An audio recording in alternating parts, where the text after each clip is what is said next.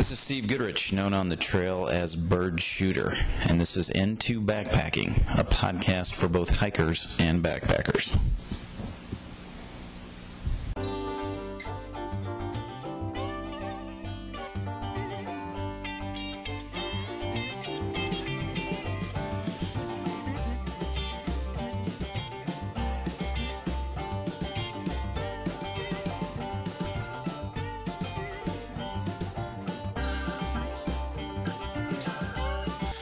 Hey backpackers, Bird Shooter here.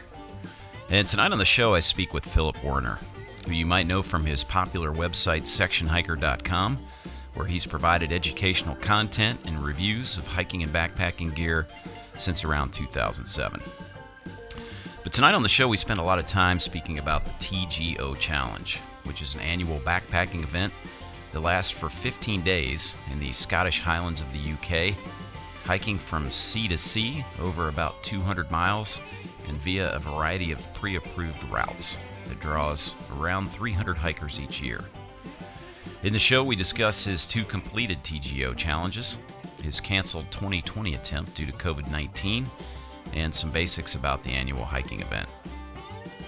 So if the TGO challenge is on your short list for backpacking adventures in Europe, this show's definitely worth a listen. We also have a chance to discuss the food Scottish haggis, Philip's passion for the White Mountains in his related guidebook, and his transition from a full-time software job to a pursuit of hiking and a better life. Here's episode 77. All right, this is Bird Shooter. I'd like to welcome Philip Werner to the show. You might know his name from his popular website, sectionhiker.com. Noted for its detailed gear reviews and educational hiking and backpacking content.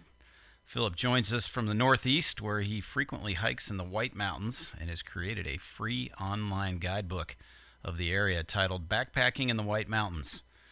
Philip, welcome to the show. Oh, hey, thanks, Steve. Nice to be here. So I know you're in the northeastern United States. I assume you're around one of the White Mountain towns that's surrounding the foothills there. What town exactly? I'm located right outside of North Conway, which is pretty much home base for a lot of the sort of alpine climbing on Mount Washington. Yeah, and you know, I hiked through the Whites during my through hike. Had never been there before. Was absolutely blown away. The ridgeline trails are unbelievable. The views you get from there in all directions, you just don't get very often in the South. Very curious to ask you, is that your most favorite place to hike in the United States? Absolutely.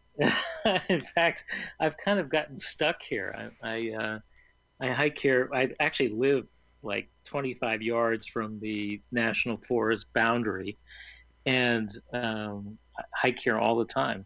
It's great. It's fantastic. It's again year round too. I mean, there's skiing, there's ice climbing, there's winter hiking, backpacking. It's just a fantastic playground. Yeah, I mean, beautiful country, no doubt. I am curious to ask you, did you grow up in that part of the country?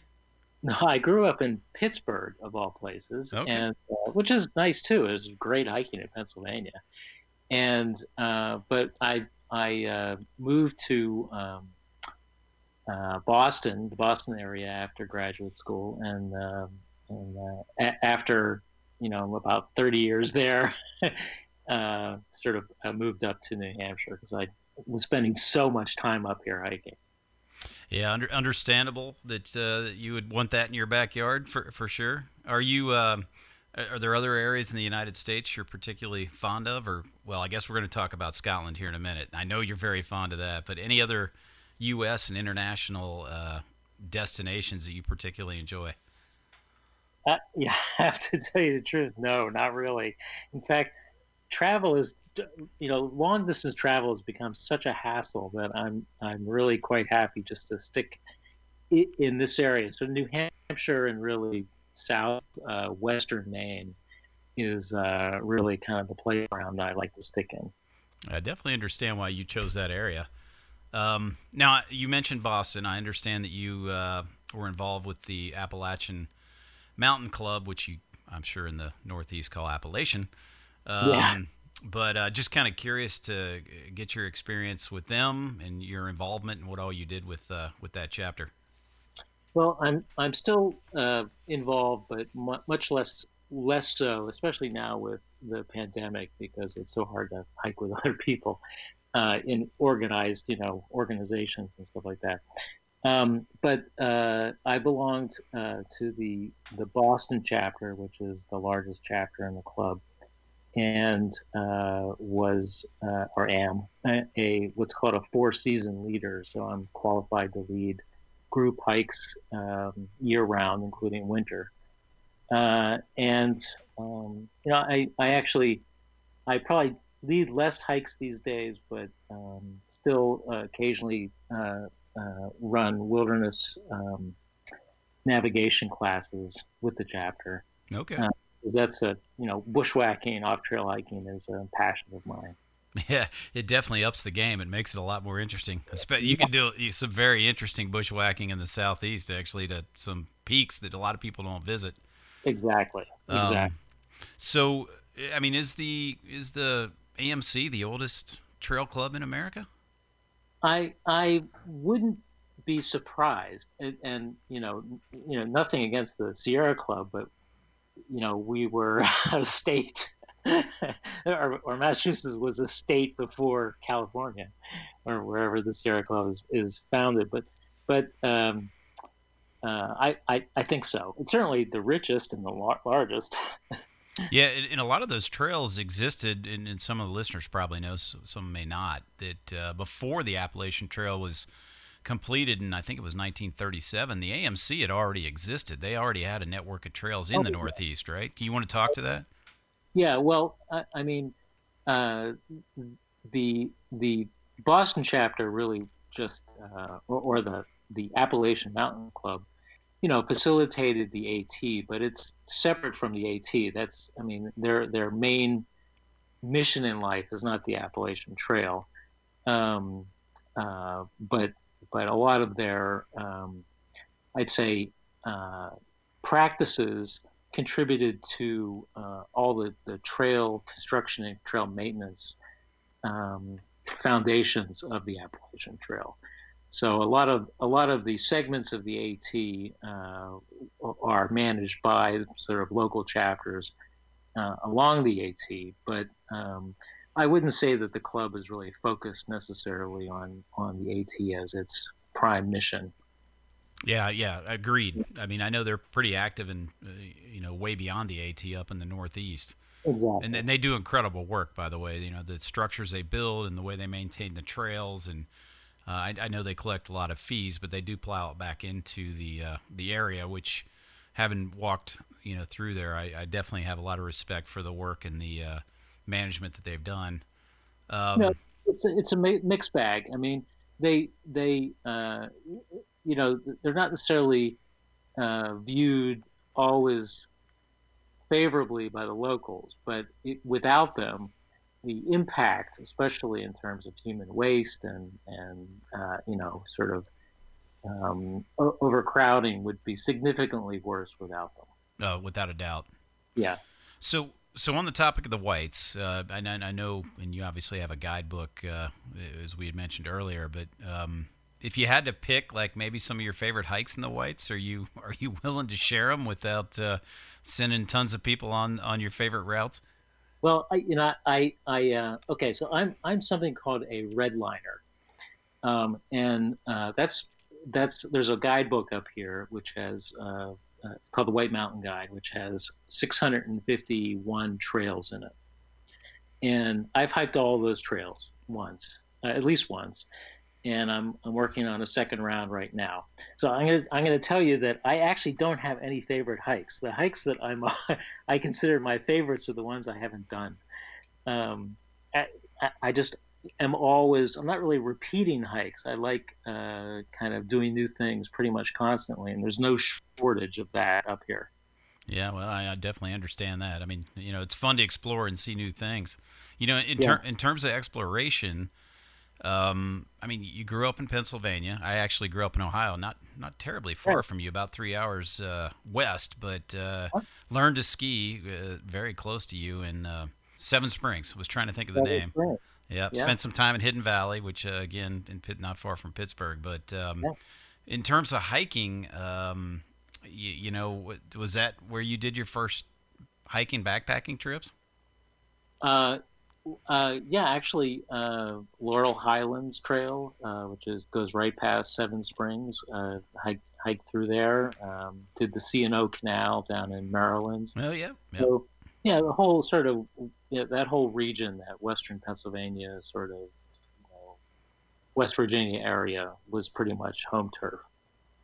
Yeah, I think, and to put it out there, and I'm curious to get your statement on this. I think Pennsylvania actually gets a bad rap on the AT. And I can't necessarily speak to the trails outside of the AT because I haven't hiked them as much. But, a lot of people talk about the rocks in Pennsylvania, the snakes. A lot of through hikers are going through in the middle of the heat.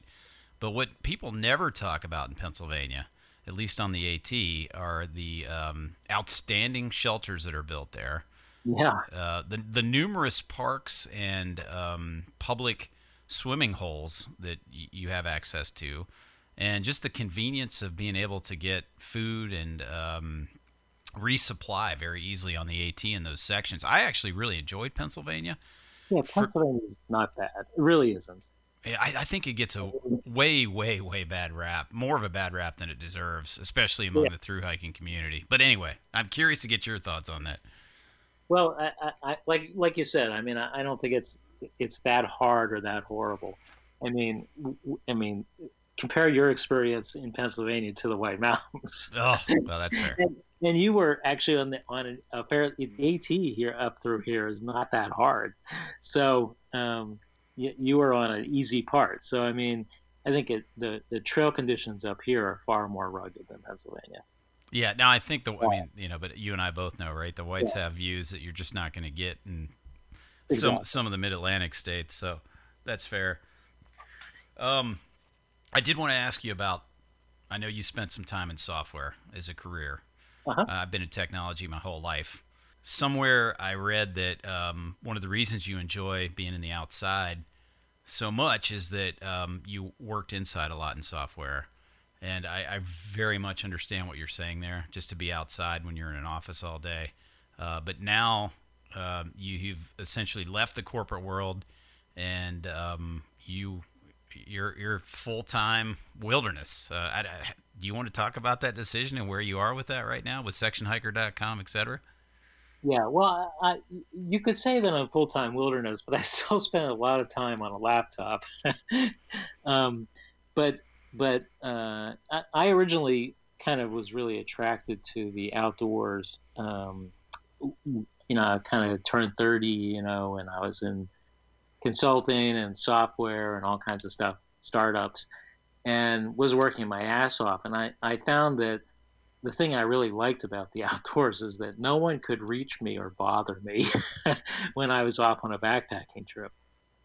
And this was sort of the time when I was hiking the Long Trail in Vermont. And, I every time I would go on a backpacking trip, I would get this sort of instant relief and rejuvenation, right?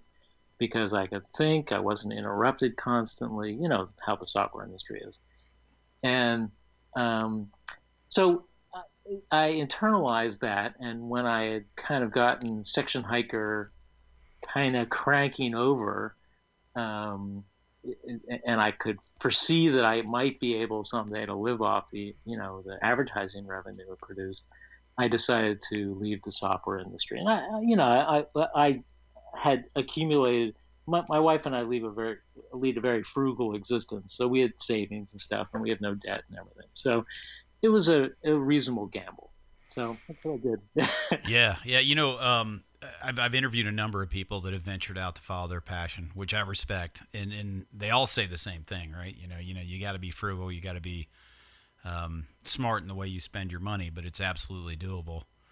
So I admire you for that. I do want to ask you the Long Trail, of course, in Vermont versus the whites, which are predominantly New Hampshire, although you get into them close to the Vermont border. Well, I guess the whites are entirely in New Hampshire, right? No, the whites are New Hampshire and Maine. In Maine, so you're going to count Maine in there. Yeah, southern Maine. So how do you want to try to compare the Long Trail in Vermont to the Whites? Well, I'd say, the Whites have many. So Whites are the Long Trail is just a kind of a narrow corridor along a long ridge, and it's an easy half and a harder half. But the Whites have many different regions. But I'd say in general, at least with the sort of higher peaks, the Whites are considerably more difficult than the Long Trail.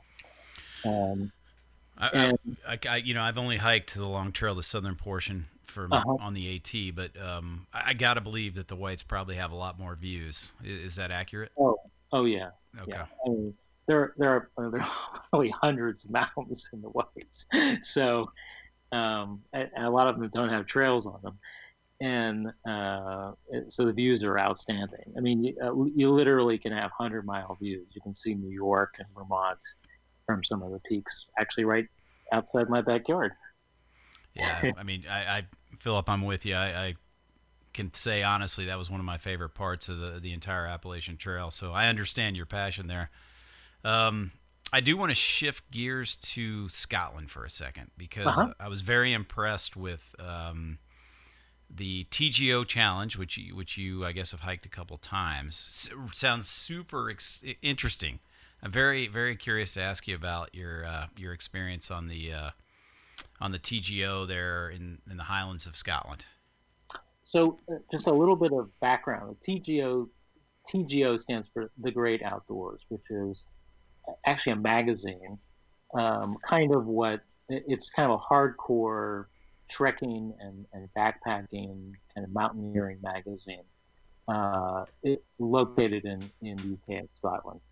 And they sponsor and have sponsored for I think it's at least 30 years or 40 years at this point, a annual challenge, which is to hike coast to coast across Scotland, which ranges from, depends where you start and where you end, but ranges from about 180 to 230 miles.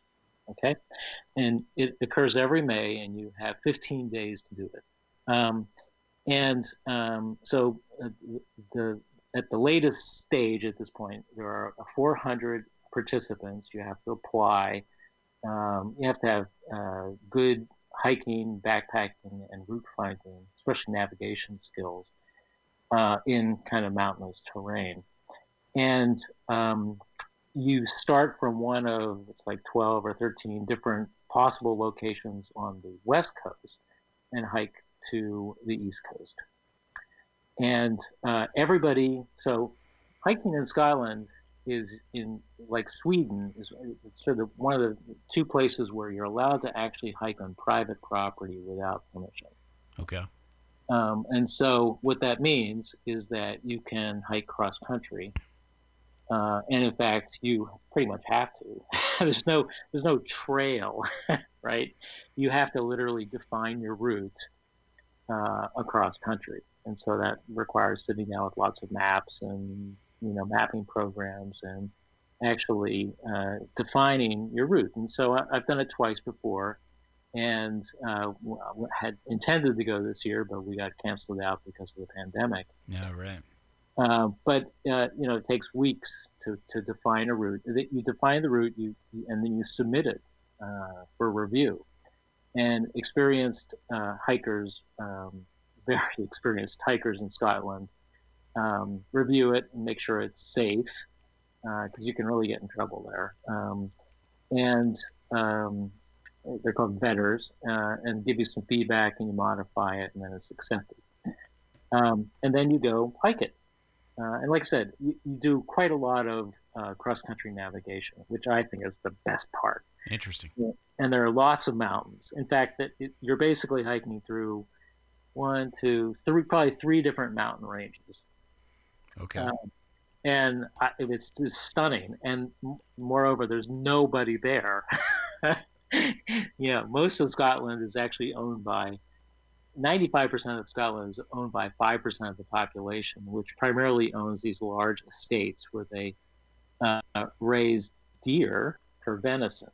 Interesting. Which is really a bizarre sight. You're hiking cross country and you see, 5,000, a herd of 5,000 deer. Yeah. It's Very like bizarre. it's like our cattle in the West, right? Same thing. Exactly. And so there's nobody in between. There are very, very few resupply points. And so there's a certain logistic dance that you have to do to resupply. And then as you get closer to the East Coast, people converge and you start to meet other challengers. And it becomes a little bit more of a party atmosphere. So, but not till you get close to the coast. And you're going coast to coast. So is it that way when you start or just only when you're finishing? Coast to coast. You put your foot on one sea and put it in the other sea when you get to the other side. But I guess where I was asking was socially, are you not seeing a lot of people on the front end? Or are you mostly catching them on the back end?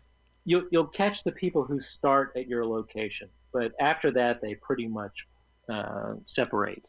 And Okay. you might run across some people. I've actually have friends who've done it literally dozens of times. They do it year after year. I have one friend who's done it over 20 times, and who arranges wine and cheese parties in the middle of the wilderness. And in Scotland, people use the equivalent of sort of UTM, a UTM coordinate system called the OS grid for denoting locations. And so they send out wine and cheese invitations that have an OS grid point and say, we're going to be at this day in the middle of nowhere, usually on a mountaintop someplace, for a party. It's really kind of a good time. That's very sophisticated trail magic. I will give you that for sure. Yeah. Now you mentioned trouble earlier. Like when you define trouble on the TGO challenge, what are we talking about here? Are we talking about boggy, sinking in mud conditions? I mean, what is the trouble? Going across the mountain ranges? How do you mean? Yeah, it's Scotland has no trees, so and the weather can be extremely bad. So in May, you'll definitely have lingering snow on the higher peaks. And there's an enormous amount of water.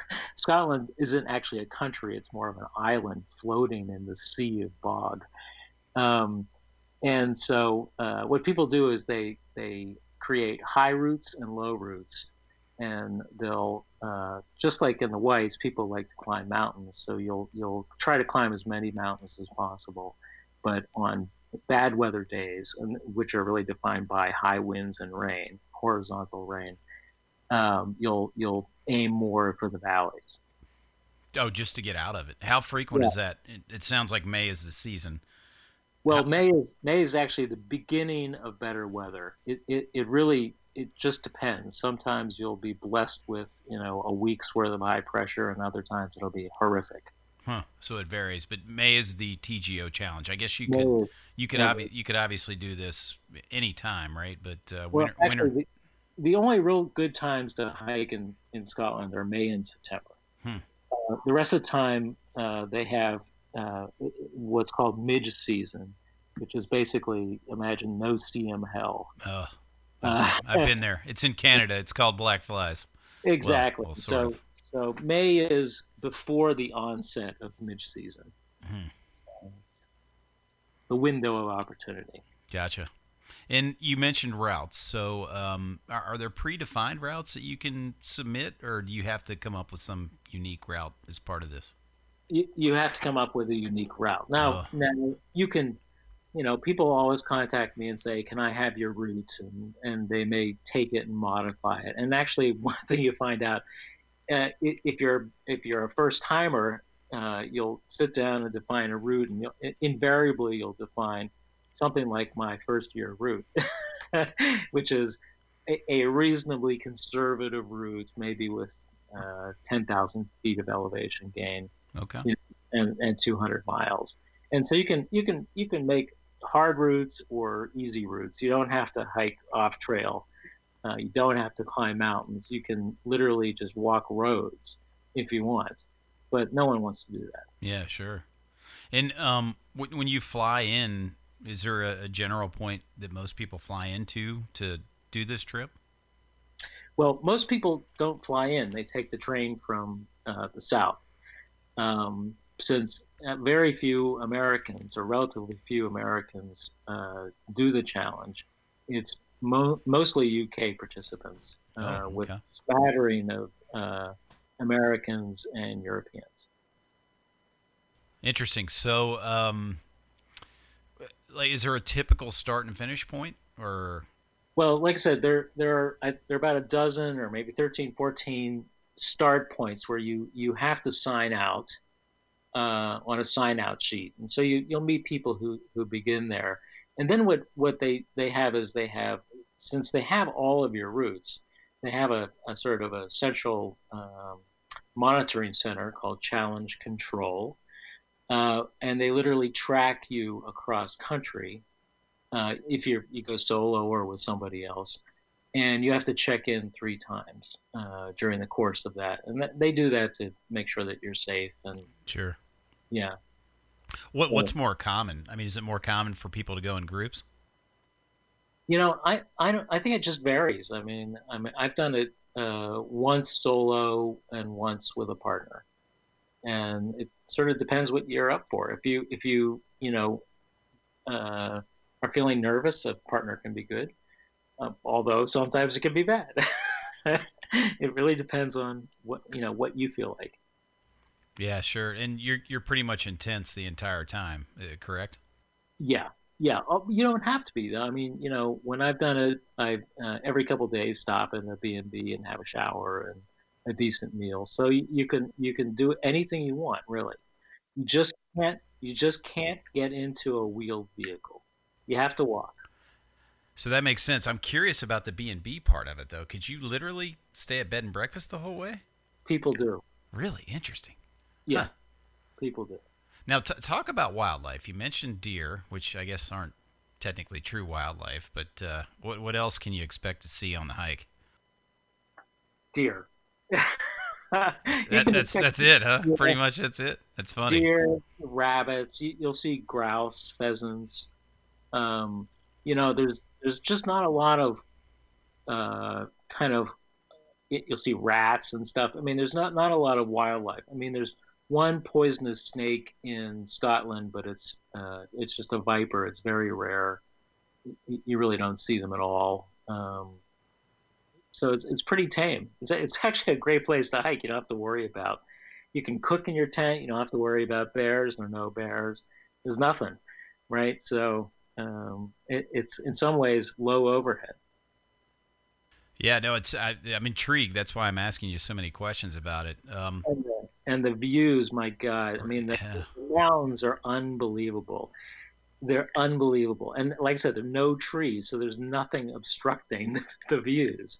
They go on for hundreds of miles. It's incredible. Deep valleys, and it's incredible, really. Was there ever a point when you thought you might quit on the TGO? On the TGO, no, never, not once. Now I know you had some fun experiences. So do you want to give us the best and the worst? Something really funny that happened to you, that were really exciting, and maybe something that wasn't so exciting?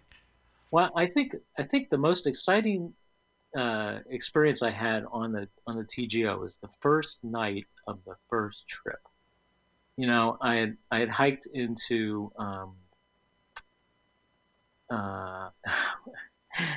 so I'm sort of at a loss right now. This beautiful glen, and I found this beautiful campsite, and it was next to a waterfall, and that was just. I think that was just this sort of, I've been planning this trip for months, years actually, and that was probably the high point. One of them, right? Just this incredible sense of well-being and personal satisfaction to actually finally be there.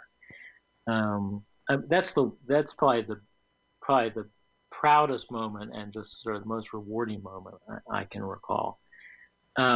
In terms of sort of like a terrible experience, so one of the things that you can't do, right, when you fly to Scotland is take fuel on a plane. And so I had arranged to meet somebody at my start point who was going to buy me a can of canister gas. and we didn't meet. And so I had to actually spend the first week without any gas, which was sort of a problem. Yeah. So I was basically rehydrating ramen noodles. Oh, that doesn't sound too appealing. Awful. So I mean, I only survived on some of the packet gourmet chicken salad that I had brought along. Um, but that was sort of the pits. But generally, it's a good experience. I mean, they're challenging points, but yeah, I actually had probably the biggest, in some ways, the one of the biggest challenges is just the fact that you're wet all the time. That's probably one of the big ones. Oh, that does not sound fun. I mean, they're like, you probably do 10 or 15 stream crossings a day. There's just so much water. So going in September is not going to change the water factor. It's more crossing streams and less getting rained on. Yeah. Okay, gotcha. How was it like you thought it would be, and how was it totally different? You've done this a couple times, but can you compare the two trips and how they were like you thought they would be and how they weren't? Well, I my last one was in 2013, so it's a little bit old at this point. But I think the second trip I was hiking with someone I'd hiked with before, so it pretty much went as we had planned. The first time was just a completely novel experience, and everything was new. I guess what surprised me about it, probably the most, was the social aspect. So even though you are not really interacting with a lot of people who are also on the challenge, they really, welcome you with open arms. I mean, you have some interactions with people, and those increase as you hike east, but it's a wonderful welcome feeling, and I'm still incredibly good friends with many of the people I've met on the challenge to this day. So are the locals? I mean, if you're only doing 400 people on this thing, it doesn't sound like the locals are overwhelmed, like they might be on the AT. Are the locals pretty supportive of this whole program effort? Super supportive. The common refrain is, are you on the challenge? Everyone knows about this. And so it's a very popular event with the locals. I mean, you have to understand there are like 3 or 4 towns between the East Coast and the West Coast. Yeah, wow. There aren't a lot of people. I'm amazed you can even have any social experiences if there's just the only those few stops. What did you say the total days that you were out there was? Well, most people do it in 13 or 14 days. 13 or 14, and mileage again was 180 to 230. Okay. I'm intrigued. Yeah. I'm very intrigued, actually.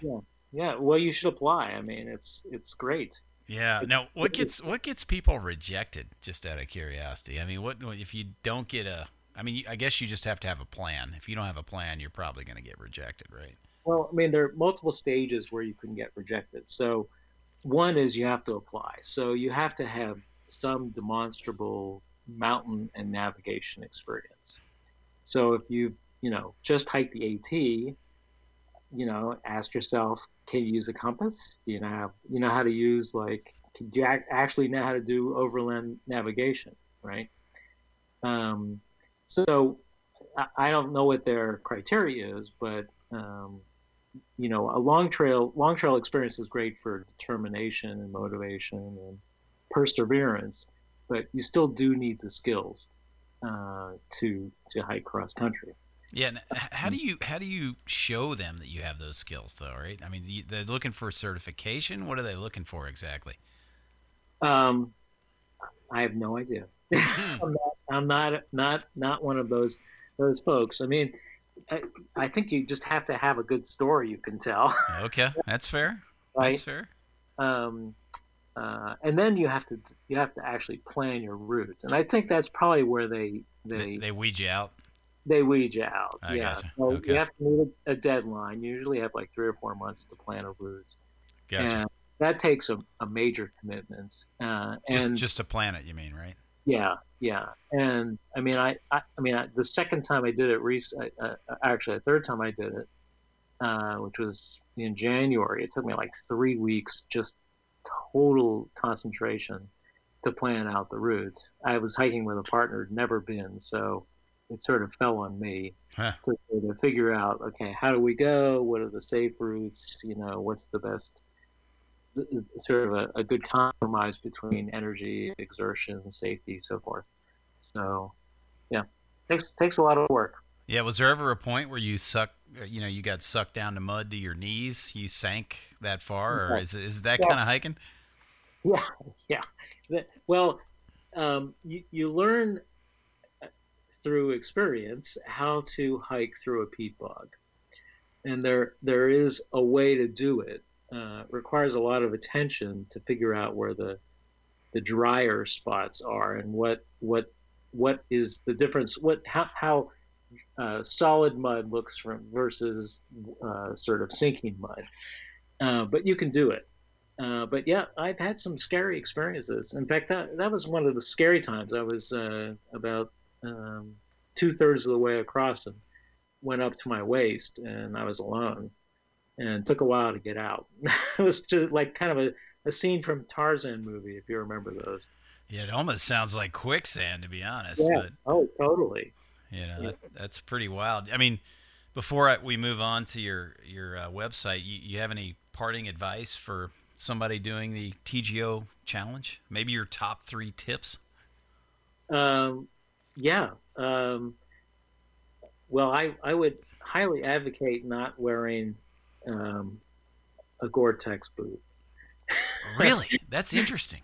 Yeah, you really want footwear that drains extremely well. So your feet are wet the whole time, pretty much? Yeah, I mean, I actually the TGO kind of pretty much broke me of boots. I switched to trail runners, and never looked back because there's so many stream crossings. Well, actually, the TGO didn't break me. I think the AT broke me. But there's so many stream crossings that your best bet is just to keep your shoes on and walk right through them.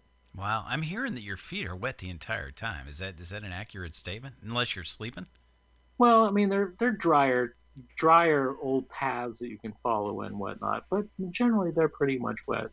Yeah, that doesn't sound fun. That's the White Mountains. Your feet are wet a lot. Yeah. I mean, okay. So, and certainly in Maine. So that'd be number one. I'd worry about that. Then I'd get some experience. I bring a shelter that has that's good in the wind, really good in the wind, because it's very windy in Scotland, and so you should practice pitching that at home. And probably the best wind shelters are sort of pyramid shaped, well, stove wise, you can bring a canister now. The canisters with American style screw-ins, screw connections are widely available. They weren't 10 years ago. Okay. But you can do that. So you can usually do that. So I think those would be my 3 pieces of advice. Was there any point where you thought you were going to get completely blown off the mountain? Once or twice, but not too bad. I mean, you can always do what everybody else does, is go down, right? There are valleys everywhere. Well, you got experience on that from the whites, right? That's a great strategy there, and that wind will howl on the whites, which I'm sure you'll back me up on there. And actually, the weather forecasts are really fabulous in the UK. So they're much better than the US. God. Really? Okay. And so you can actually get a pretty good, as long as you have cell network access, which is more prevalent these days, you can get a pretty good weather forecast. So you know what's up. So just give me the town you started in and finished in if the listeners are intrigued by this whole thing and they want to try to, game out their own route. Well, you did 2, so you got multiple probably answers here. Yeah, so I take a look at a town called Torridon, Torridon, Torridon. Okay. Unbelievable mountains, just incredible. It's on the west coast, and finish in Montrose. Okay. in the East Coast. Both times, or did you you've done 2, you planned 3, so Yeah, I've started in Torridon and Shield Bridge, which is also an amazing town. Both pretty high up on the West Coast. So Torridon is probably, I mean, Torridon is so far north. When I did my second challenge, rather than take the train there, I took the train to a town south of Torridon and literally hiked cross country to get to the town, because transportation to it is so terrible. And then Shield Bridge is beautiful as well. It's kind of opposite sky. These are actually quite far north. They're like 2, 3, 4 hours north of Glasgow. okay. You're way up there. You're roughly in the same latitude as Moscow. Oh, yeah, wow, that's up there. Hey, I got to ask you about the food too. Did you eat the haggis? No, You didn't. never. Do a lot of hikers eat the haggis? No, Do you want to talk? Do you want to talk about it? no. I have no idea even what it. I barely know what it is. The thing the thing that I really eat when I'm there is cheese, oat cakes, and cake. I mean, those are the really good things to eat. Yeah, apparently it's it's like a pudding containing heart, liver, and lungs from a sheep, and then you kind of mix in some onions. Totally gross. I don't want And to. I mean, essentially, like it's encased animal stomach, but I guess it's Yeah. very, very.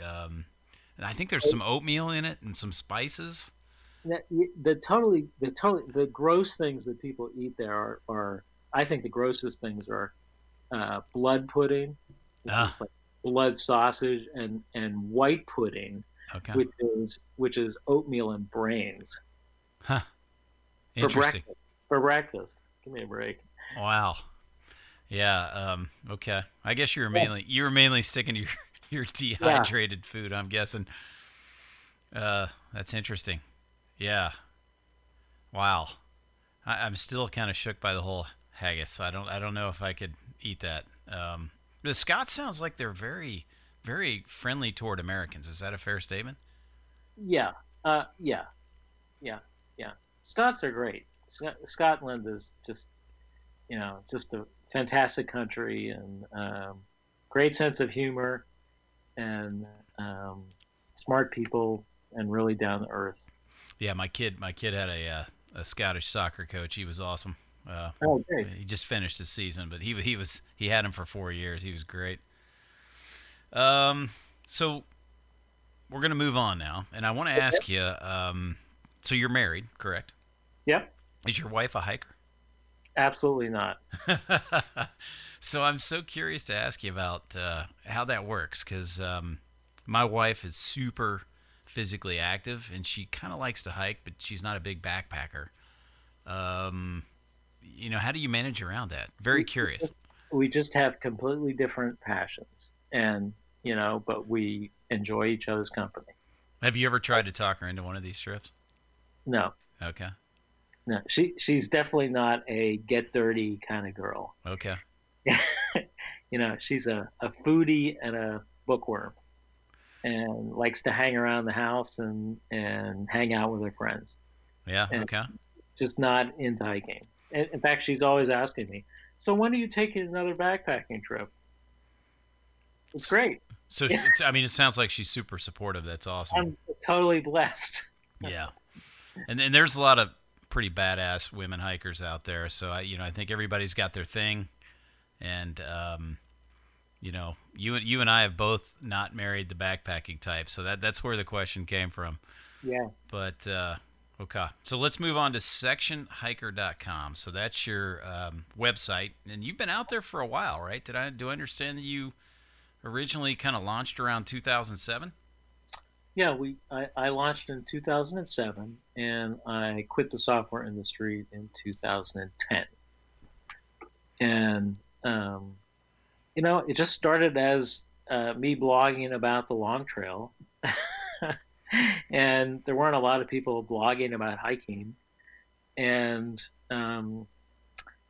it just sort of took off in that little community, and then I I guess I just, then I kind of fell in love with the whites, and it grew from there. So I'm very localized in that sense, but I've hiked a big chunk of the AT, and write about all kinds of things. And so it's sort of Section Hiker sort of followed my evolution as a hiker, I guess. Like I said, it started on section hiking the long trail, and then section hiking the AT, and then I got involved with the AMC, and then there was a whole sort of leadership and guiding dynamic, and so I was guided a little bit for Andrew Skirka school in the Whites, and then started teaching wilderness navigation and bushwhacking and winter mountaineering, and so I developed a sort of vast skill set, and just fell in love with writing about it. I'm curious to ask you about Andrew Skirka for a second, because obviously somebody that's well known in the hiking community. It sounds like this is a full-time thing for him. You want to talk about your experience, working with him in the Northeast? Yeah, he's fantastic to work with. He's incredibly smart, a fantastic educator, and real pleasure to work with. I mean, I was basically his White Mountain sort of contact, and helped him plan routes and classes up here, and then guide and teach them. So we're just a great guy. Yeah, and he's got a pretty incredible history behind him in terms of some epic long distance hikes, right? So I mean, just very interested to hear your takeaway learnings from Andrew, because he must have. Well, you know what? A better question is the best Andrew Skirka story you ever heard. I haven't seen him I see him once a year actually out west, when we go to Outdoor Retailer. Okay. But we did a couple trips together. I mean, don't really have any great stories. We had some interesting groups of people go through the course, but nothing tremendously disastrous or anything. But he's, like I said, a fantastic person to be taught by, a great educator, and the thing that I wish I had, which is I wish I was a track star like him. He's just a natural born athlete, and he leverages that. Believe me. Yeah, his stamina and the distances he does, and yeah, what looks to me as incredibly difficult terrain is impressive. Yeah.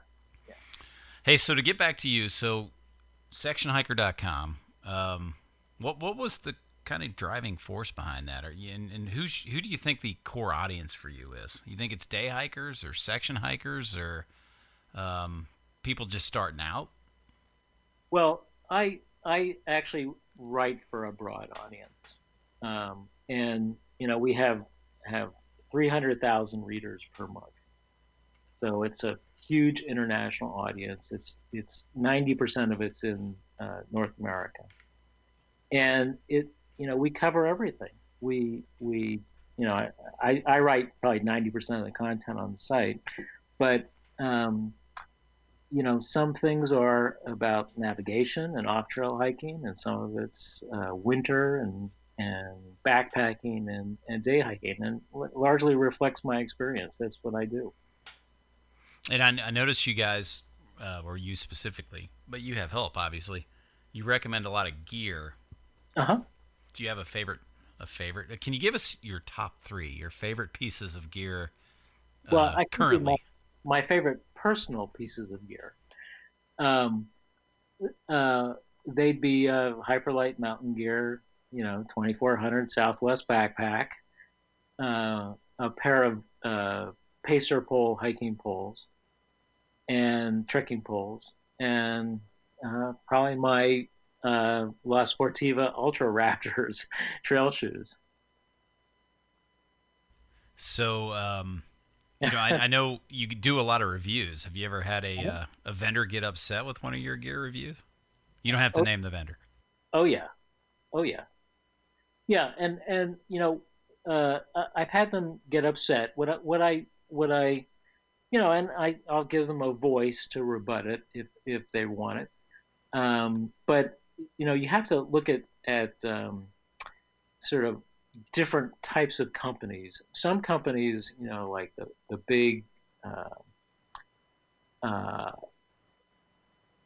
multinational corporations in the outdoor industry, really don't care all that much if you give a piece of gear a bad review, generally, because they have this sort of PR mindset that any news is good news, any coverage is good coverage. Now, when it comes to smaller companies, what I try to do is, because our website has such a vast reach, and we can influence the industry so much, I work with smaller vendors. If something is really pathetic, I'll contact them and see if we can work modifications to the product, and re-review it at a later date, because the damage that Section Hiker can inflict on a small company can be terminal.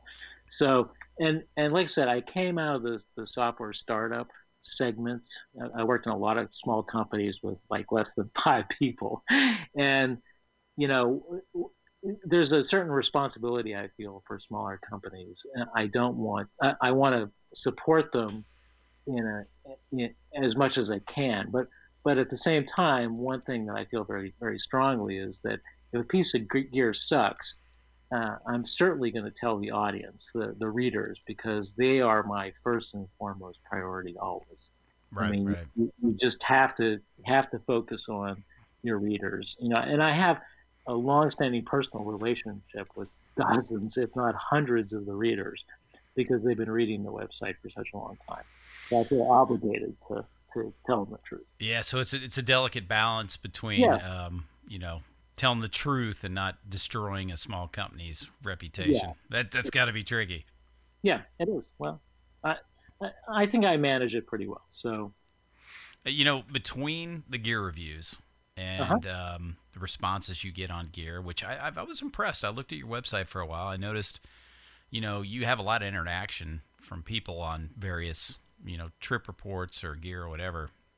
But anything that particularly amused you regarding a gear comment or just a comment on your website in general? Well, so one thing I realized really, so the focus of Section Hiker is on hiker education. That's the bottom line. Everything is about educating hikers.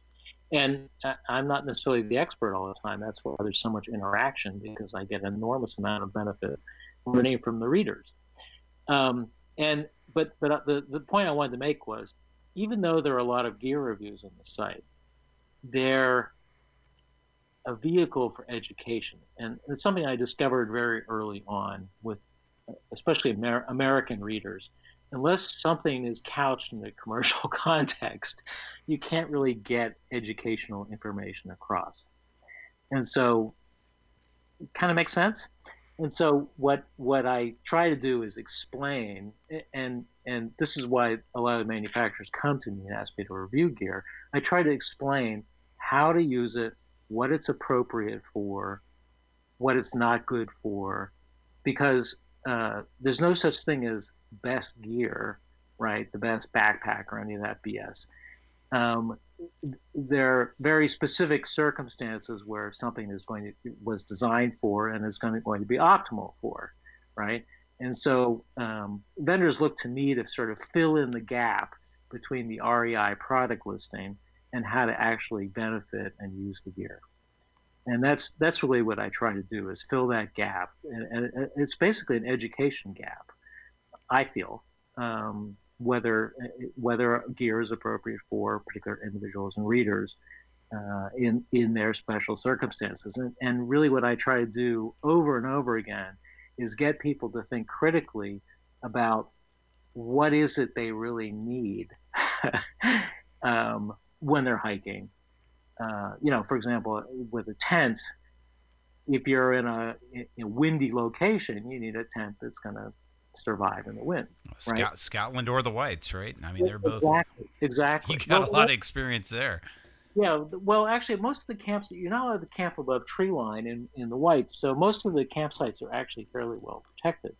But in Scotland, don't have that luxury at all. I mean, so and it's that kind of thing. And so really, that's what I try to do on the website, and I just keep pounding it out over and over again, and people get it. And I think that's the value. It's more than just this is great gear, and I'm blah blah blah.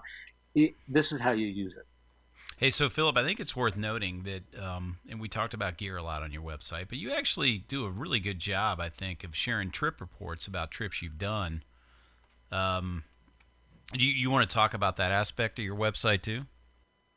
Yeah, I actually really a couple years ago shifted gears. I still write trip reports, especially in my longer distance trips. I was on Cape Wrath Trail. It was last year, the year before, which is another long distance trail in Scotland, and also just my TGO trips. And I occasionally write backpacking trip reports if there's something really kind of meaningful. But most of the time I write guidebooks at this point, and mainly because I'm hiking in the Whites and I've hiked everything so much. What I'm trying to do is help people who are new to backpacking or day hiking get the most out of the experience. Direct them to great hikes, and it's educational about what to expect and how to leave sort of a minimal impact on the national forest, because we want to protect it. And so a lot of my backpacking trip reports are now more guidebook oriented. Again, the Forest Service is a great organization, but they do a terrible job at communicating what the local regulations are and how to leave no impact. And so I'm trying to fill that gap by kind of nudging people about how to respect the wilderness as much as possible. So, Philip, I got to say, though, in defense of the Forest Service, and I'm just going to talk the Southeast here, but with this COVID thing going on, I was actually very impressed with their updates and alerts on their website. And this is in the Southeast, so I'm not going to try to compare it to where you are up in the North. But they were really good about talking about trail closures, what was open, what was closed. So I just want to put that out there in their defense in the South. I can't speak to the North. They are awful up here. Okay. I mean, it's terrible. They were good in the South. Yeah, and I can't speak to the West or anywhere else in the country, but they must have better funding, because they're awful up here. Yeah, okay. That's fair. Let me think what else I wanted to ask you here. I got a great question for you. So you've got a website. I've had one. I think I've been online since 97. If you can believe that. So you get people, they reach out to you, comments. I get them. I know you get them. What's the most bizarre suggestion, comment? You want to talk about a few of those? I'm so curious to ask you. Yeah, I don't really get those. I mean, they're all pretty rational comments. People are always trying to promote their websites and all that stuff, and put backlinks and stuff. So I actually kind of delete all that crap. It's strictly real content, real conversations. And one thing the manufacturers like about my website is the fact that they're like, we're always amazed at the amount of interaction you have with the readership. So, a lot of people contact me offline, if you would, through other means of contact. I have sort of information request forums, and I have a lot of conversations there. But also on the website, and there's lots of comments. It's fun, love it. But I really ride herd on getting rid of the crap. There's not a lot of BS and spam comments on the website. Okay, well, I think that's important, right? People want to cut to the chase. Yeah. So in closing, some questions here for you. Okay. I know you do a lot of section hiking. I know you've section hiked a good chunk of the Appalachian Trail. What sections do you have left? I have pretty much everything from Central Virginia south. Okay, so you haven't hit the South yet, man. You get down to Georgia, you got to ring me up. Yeah, I don't. I have real mixed feelings about hiking the rest of the AT. Really? Yeah, it just seems so crowded and so not focused on hiking. It depends on when you're hiking, right? You could definitely come down here. What I would suggest the fall or even the winter is a great November. time. No, Yeah, that's what I'm thinking. November. Yeah. yeah. I think you'll really enjoy your experience in Georgia. North Carolina can get pretty cold at that time of year. Yeah, You get some mountains that are, you know, that's true. they're higher than what you get up there in the Whites. You're talking 6,000 feet plus. But what's on your list though? I'm very interested in other section hikes, other long distance hikes. I know you've got a wish list. No, actually, I don't. I really don't. You are kidding I me. mean, no, I'm not kidding you. I mean, the next thing I really want to do is I want to write a backcountry fly fishing um, guidebook for the White Mountains that focuses on small stream fishing, Okay. and that's largely bushwhacking. Okay. That seems to be a reoccurring theme with you, Philip. Well, The bushwhacking. I like. So the great appeal of hiking always for me was adventure, right? I'm interested in high adventure, and with the crowding that we're seeing on trails, bushwhacking is a great way, one, to have a real adventure, right?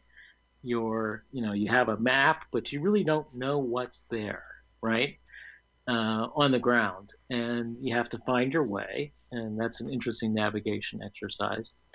And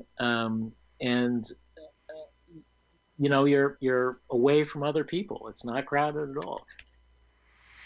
Yeah, and I should mention to the listening audience here, you do some pack rafting, you do some bike packing. You just mentioned fly fishing. I know you do backpacking and hiking. Do you have a favorite if you had to pick? No, no. What I have found over the years, I used to be a class 4 whitewater kayaker as well. What I found over the years is you can really only do one thing at a time. You Mm-hmm. try to mix it up too much, none of them get fed, if you know what I mean. Yeah. So you have to kind of do one thing at a time. So Hey, so to get back to backpacking, since this is a uh hiking and backpacking podcast, um, you've been doing this for a long time. You have any tips for those that are venturing out for the first time? Because it sounds like you're in a lot of ways. Your website's around trying to help people learn how to do things. Any major tips? yeah, just be conservative your first time out. Don't bite off more than you can chew. I know a lot of us are chronic bite off more than you can chew types, but you don't have to hike 30 miles a day or 20 miles a day. Go hike 5 or 10 miles a day and enjoy yourself and relish the experience. It's not a death march. So, like I said, just be kind to yourself and take it easy, and you'll develop into it over time. But learn the ropes. Yeah, if you're having fun, you'll keep doing it. I think Exactly. that's where you're going with that, and that's so true. Yeah. Um, Hey, on a different topic, what do you think the greatest challenge we face in the hiking and backpacking community today is? Overcrowding. I would agree. What do we Yep. do about We shut down Facebook. it? That's funny. uh, I really I hate to say it, but permits is the only way. Well, so you're up in the Whites. I mean, they manage the overcrowding issue very well. You get a lot of people from New York and from Boston and from a lot of the big cities in the Northeast. They manage it well. Do you want to comment on that? Well, they don't actually. I mean, Really interesting. Yeah, the whites, the popular trails on the whites, the really popular trails have become overrun. Franconia Ridge and Mount Washington are just a complete zoo. And which is why I do most of my backpacking trips during weekdays. Okay. Right. But and in some ways it's okay with that, in the sense that there are a couple peaks, and hikes that everybody goes to, so all the locals know not to go there. You know what I'm saying? So you sort of sacrifice part of the experience. But I just think, and they've done certain things, like rather than people parking on the interstate so they can go hiking up on Franconia Ridge, they've tried to implement, parking shuttles and whatnot. That's basically a permit system in disguise. But I think, I think it's just fees and permits are the only way to really regulate it. I can't think of anything else, to tell you the truth. Yeah, it doesn't sound like that's going on in Scotland. Yeah, and that's not a problem there. I mean, most people, consider the people in Scotland who are hikers to be complete whack jobs, right? I mean, who wants to do that? I mean, you got to be crazy, and you don't see anybody. Yeah. I mean, there are popular places in Scotland, but they tend to be in the, in around Fort William and the popular towns. But once you get out into the backcountry, there is nothing. Yeah, maybe the answer is to just keep talking about these other places that people need to explore and spread the traffic out, right? Yeah, the problem is we can't actually leave the country anymore. That's true. No one will let us out. That's true, unfortunately. Yeah. And so your trip this year got canceled, it sounds like, correct? Yeah, it got canceled. I mean, we're still entered. Me and my partner are still entered into the challenge if it resumes. But I got to tell you, my expectation is it will probably be postponed for another year. Are you gonna? It's a redo. 2021? We'll try to redo it, yeah. Okay. But like I said, my expectations are low. Well, you've done it twice, so you got that going for you. But I admire your interest in going a third time. So, as a final question, I know you're pretty active on Facebook and Twitter and Instagram. You want to kind of plug your different ways people can follow you? Well, I'm active on all those channels, but if you really want to get in touch with me or see what's happening, the website is the place to go to. And I'm active probably the most active on Facebook. If you just look up Section Hiker, or just come to the website and you can see the latest. But we also have a weekly newsletter that has about 20,000 readers. And that's another good place to tap in. We publish 5 days a week, so there's a ton of content coming out constantly, and that's a good way to get notified about the latest posts. Okay, awesome. Well, I will tell you, Philip, you definitely have me intrigued about the Scottish Highlands. So okay, you should apply. I'm trying. Well, you and I may be talking about a route here in the future, but thank you for joining the show and just telling us about sectionhiker.com and, as I said, especially about the Scottish Highlands, because the TGO challenge sounds like something I want to do. Oh, it's just a great experience. And like I said, you'll make friends for life. Yeah, awesome. Well, hey, thanks again. And, if you get this way and you're going to do the southern section of the AT, you need to let me know. Yeah, thanks much. Really appreciate it. Absolutely. Take care.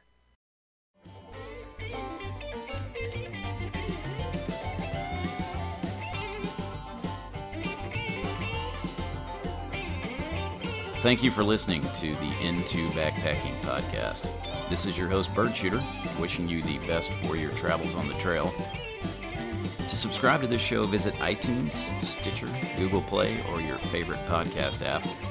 And give us a thumbs up or a positive comment while you're there. You can also download shows directly from intobackpacking.com. Just click the podcast tab on the main menu.